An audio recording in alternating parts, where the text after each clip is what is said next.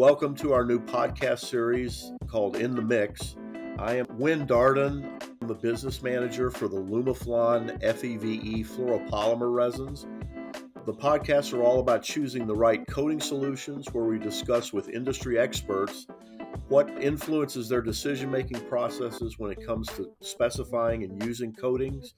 We'll delve into how experts develop their strategic planning approach to current structural and future market demands. In this episode, we're going to talk with two people from AkzoNobel. Bob Dirks is Global Segment Manager, Architectural, based in Amsterdam, while Gabriel Morales is Architectural and Specifications Manager for North America. We'll discuss color trends for powder coatings and how they influence product development and market development for AkzoNobel's powder group. Bob and Gabe, welcome to the podcast. Let me get you to talk a little bit more about who you are and what your work responsibilities are. So, Bob Dirks, I'm, as you said, globally responsible for the architectural powder coatings business at AkzoNobel. What does that mean? My team is working on defining the strategy. How do we want to approach the market? Where do we want to play? Which is the product portfolio that we need? Which are the collections we want to bring in? Which, of course, is very relevant when you speak of color. We're working a lot on sustainability. How can we make a relevant impact in the world and in the market? And of course, always interacting with customers to try and hear from them what they need and then, fit our strategy to that. So great to be here. Thanks, Wynn, and looking forward to talk to you about color. Thank you. Gabe, how about you? Sure thing. So, as you mentioned, I'm in charge of a group that we do specifications in North America. In this cases, we create a continuing education regarding powder versus liquid. We create technology awareness, and we talk about quality in technology and track records. So the whole group has been together for perhaps 6 to 7 years, and I lead this group, and I'm happy to be here, and I look forward for interesting questions. Good. Well, thank you, guys. I appreciate it. So let's jump right in. Gabe, how do you define and how does the market define future color trends with all coatings? Well, that's a good one. That's always, the fun part of our job, which is color and design of color. Typically, color is defined by everything that happens around us in the world on a daily basis, and typically that what happens in the world, external factors, macroeconomic trends, perhaps like a huge pandemic like the one we just came out of, can create changes in the way we see color, we prefer color, and we do color. So typically, the feeling of looking at color and understanding color and wanting a different hue of color is definitely influenced by our surroundings. In color trends, we particularly, we always think about, okay, house color. Look, my walls inside my house, my accent walls, because I can flip them, I can change them easy. I can go to my local store, buy a couple gallons of paint, and change my mood or my color mood. In architectural coatings per se, powder coatings, we typically don't have that ability, because we're painting either OEM windows and doors or curtain wall and facades that are pretty much there to stay. And to change a color on something like that on aluminum or steel would be sort of hard.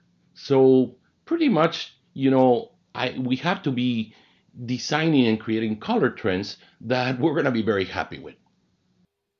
Okay. Bob, how does AkzoNobel approach the color trends in the market? We have a team, we call them the Global Aesthetic Center, and they have been leading AkzoNobel's color trend analysis. And this goes across the entire company. So it goes from our decorative paints to our car refinishes, yacht coatings, architectural coatings, industrial coatings, so furniture, lighting, what have you.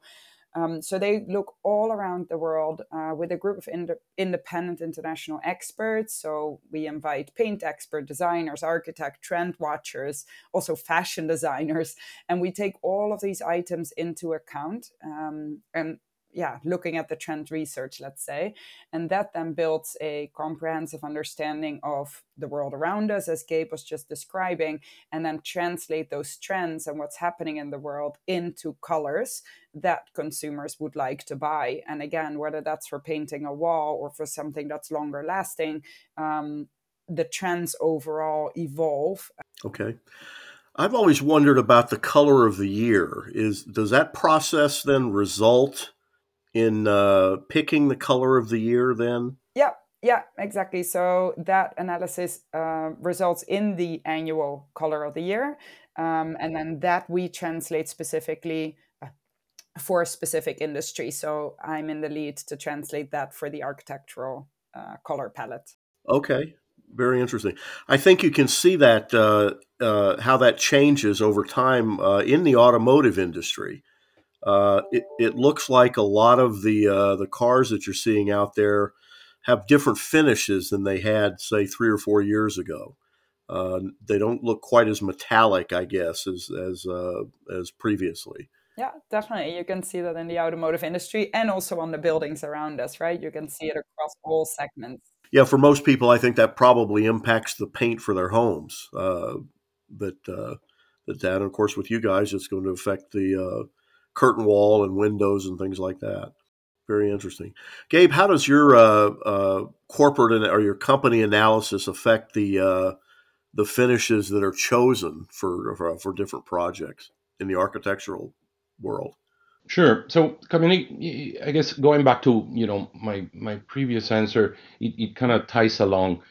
Um, Consumer paints are easily changed, as we kind of mentioned. And then when we're talking about a building or a window or a door, it's more static. So, we definitely do not move as fast as house paint, but we do get very involved in color research and color trends by a group of experts worldwide, specifically color trend researchers, architects, designers, that every year give us feedback on how the world is moving and what is the world asking for in many markets. And of course, we narrow it down to the typical architectural market that that we're leading here with this industry. When we create color, we do, for example, solid colors, opaque colors, but then we also work a lot with metallic effects and in funky looking uh, uh, materials that perhaps have metallic and then also texture. And then when the sun hits it during the day on a building, there's a beautiful change in color, and it kind of creates a living work of art, because the sun hitting it in the morning creates this effect for the people that are looking at the building. And in the afternoon, with the evening skies, it creates a different effect. So all in all, it creates a beautiful symbolic look for a skyline, a monument, a symbolic piece of building in a city. Okay, yeah, very interesting. Does the architect on a particular project, do they choose the finishes, or how much do you guys influence that process? It's definitely a common denominator for both us and the architects and designers, and we together create a color that is responsible, that is structurally sound and technically efficient for weathering and for gloss. So there is a valid study in ingenuity of looking at track records, looking at time in the market, existing powder coatings that have been in our skylines in the world for 20, 25 years. And then there it comes the negotiation, for example, on requests that are a little bit off track, like in tropical or exotic colors. And then we, as a group, tone them down so that we can make a good decision for the right pigmentation, the right color, to really create something that doesn't need to be repainted. So it's your knowledge of the technology combined with the capabilities of the technology, I guess, combined with the trends that will influence what you guys offer to the architect for your colors. Yeah, and we have been successful enough to create this group of around 60, 70 people worldwide that are specification team members that are all over the world and talking to architects and designers, understanding the value of color, the value of gloss, the value of track records with powder coatings, and has created a very confident, move into the world of powder coatings from liquid coatings. Okay. Bob, how long has your company been predicting these color trends? Have you guys feel like you've been successful, or are you still finding new ways to do it? No, I think so. I think well, both goes right. So I think yes, we have been successful. Actually, last year we celebrated 20 years of color trend research, or color features as we call it internally. But of course, you also need to continuously reinvent yourself, right? So I think we're doing both, and actually having that 20 years of experience is also helping you to show how the trends are evolving. And it's too bad that this isn't a webinar actually, because I am looking in front of me at how the trends have been evolving. And you see, let's say between 2004 and 2014, there's much more color and much less gray and white sort of shades. Whereas now in the past, 10 years or so, more grayed out shades of greens or black or browns, etc., are evolving more. Um, if I look at the architectural market specifically, and this is interesting, as Gabe is also saying, we do have a global network. So we also have a global idea of what we are selling, right? And what we are specifying to architects. So we see that metallic effects have been increasing in popularity around the world, literally everywhere. But also the gloss levels have been decreasing. And I think, Win, that's also something that you have noticed maybe in the car industry, where actually you see more matte finishes, right? In the industry. So that's almost becoming the new normal. I think in general now it's being asked for a matte finish, whereas probably 20 years ago it was more the standard was a satin or a gloss finish. Gabe, how are these trend predictions received by the stakeholders in the architectural value chain?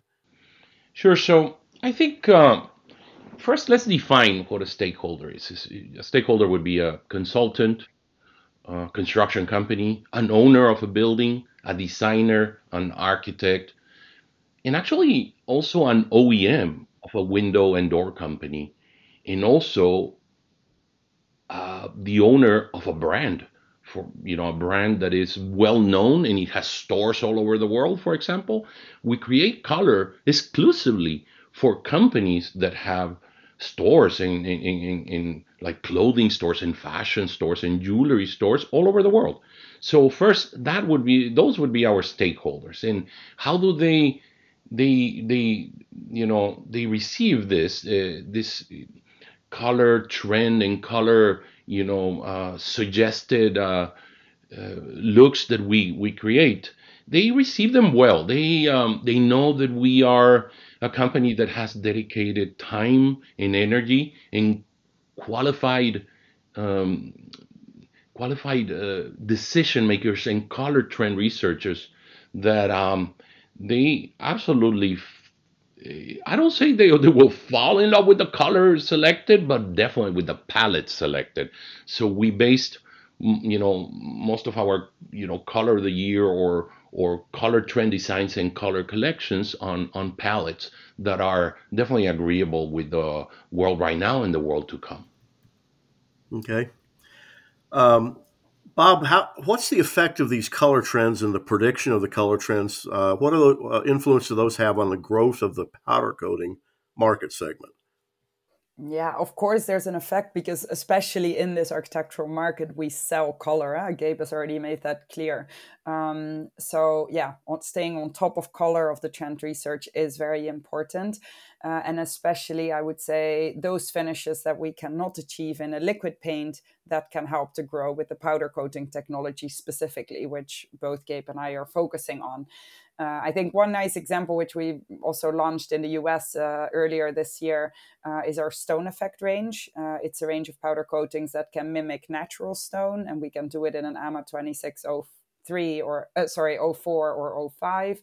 And they mimic natural stone, so concrete, limestone, sandstone, brick sort of finishes. So they also feel like stone.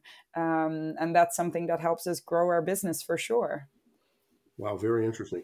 And there's things you can do in powder coatings that you can't do in the liquid coating side. Yeah, so that Stone Effect is definitely an example of that, I would say, Okay. because it feels almost like sanding paper. Mm-hmm. It really has this rough texture, and also you have different speckles in it. So, actually, what a Stone Effect comprises of it, you have a base color, let's say a base white, and then there's also black, gray, or brown speckles in it, which mimic that stone effect, which in liquid paint, clearly you cannot achieve the same finish. Adding to that, when and Bob, of course, the one pass system, correct? In liquid coatings, you do a one base, and then you create the texture with a second layer. In powder coatings, you can do one shot systems and create this beautiful textures. In some of them, these textures are meant to, as Bob was saying, meant to look like real natural pieces. So it works out real well, and architects and designers are definitely very excited with what we've been able to do in middle end coatings, AMA 2604, Qualicoat 2, and also in Qualicoat 3 and AMA 2605 kind of coatings. With so hey, the sky's the limit. Designing is our forte, and that's what we like to do. Okay. Now I know that you guys with the powder coatings you compete with the liquid PVDF.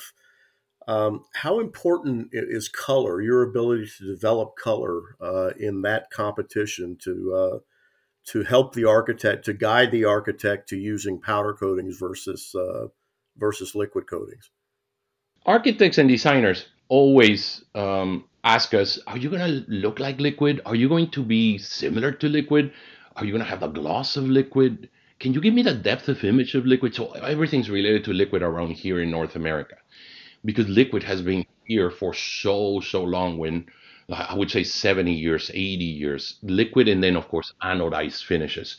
So here we are, 2001, 2002, trying to move the needle towards powder coatings. And we've been doing this now for 25 years.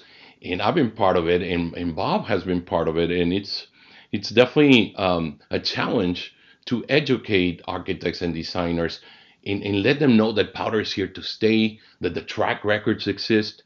So all in all, at the very end, they find themselves in an interesting prerogative. Am I going to go powder, sustainable, green in what the world is doing? Or am I going to stick, to my typical line of attack, which is liquid PVDF or polyester coatings? Where do I want to go?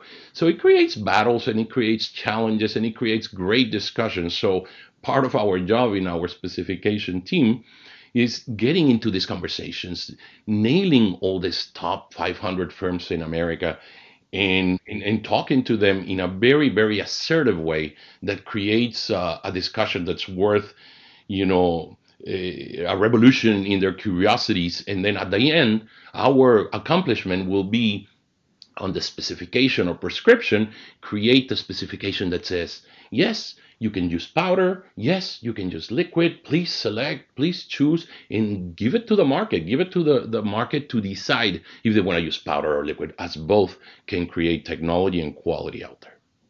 Gabe, what are the main colors that you guys use, and the color collection types that AkzoNobel has for the market?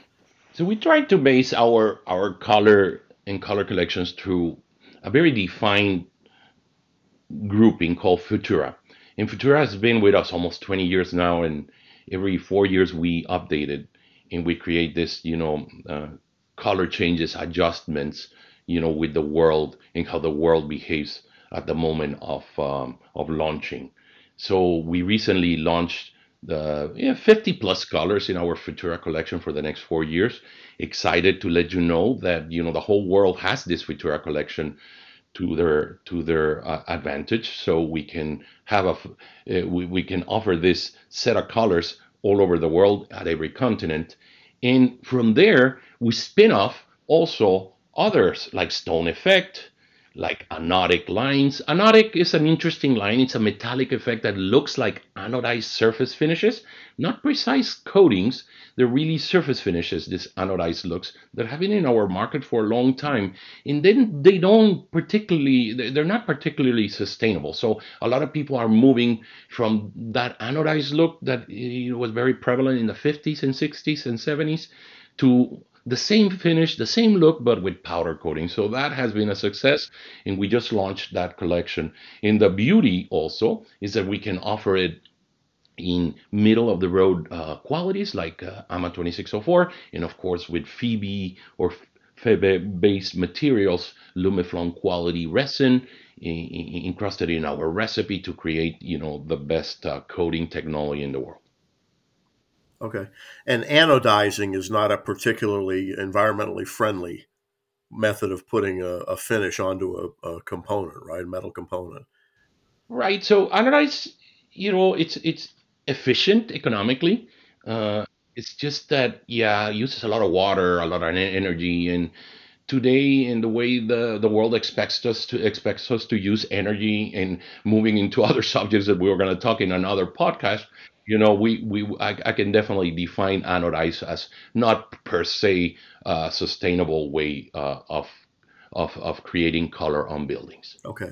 And that's one reason people are moving to powder from liquid to powder is because of the environmental friendliness of powder coatings.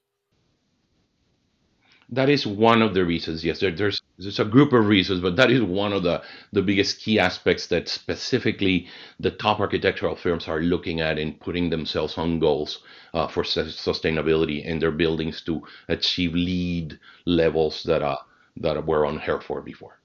Okay. And just a last question. We've talked about color. Well, of course, color in paints and coatings comes from pigments. How important is pigment choice in your super durable and your Futura collection? It's very important because pigments, of course, in our products and in our finishes for architectural space, when they're applied by an approved applicator, we also give warranties. So we want to make sure that the finishes last, and that goes twofold, right? You want to make sure that the film actually is solid, it sticks to the substrate, it sticks to the window or the facade, it doesn't peel off. At the same time, you want to make sure that the color and the gloss retention are high, right? You don't want a red building to look pink 2 years after you put it in place, or a black building to turn gray. So we are, for each of our quality ranges, we are making sure that we are working with the appropriate pigments to make sure that those finishes last as long as we promise that they will last. Yeah. Okay, good. Bob and Gabe, thank you very much for joining us for this discussion of color in the powder coating market. We would like to thank everybody that is listening to us. Bob and I are excited to talk about this, and we believe colors and trends of color are going to be part of our modus vivendi even more in the years to come. Expect a lot of collections coming out of this company, AkzoNobel, because this is how we believe color and custom colors should be. We should have an array of color collections for everybody to choose, and try to, before they start thinking on color, they can look at color and just select from there. So that's kind of like what I believe it's where we're moving in. And we appreciate you being there, and wish you a lot of success in the sales of the product line. Thank you, Win. Wish you well. Thank you for listening to our podcast, In the Mix. If you enjoyed this episode and you'd like to hear more, be sure to subscribe. To catch all the latest from Lumaflon, you can visit our website at lumaflonusa.com or follow us on Instagram, Twitter, and LinkedIn at LumaflonUSA. Thanks again. See you next time.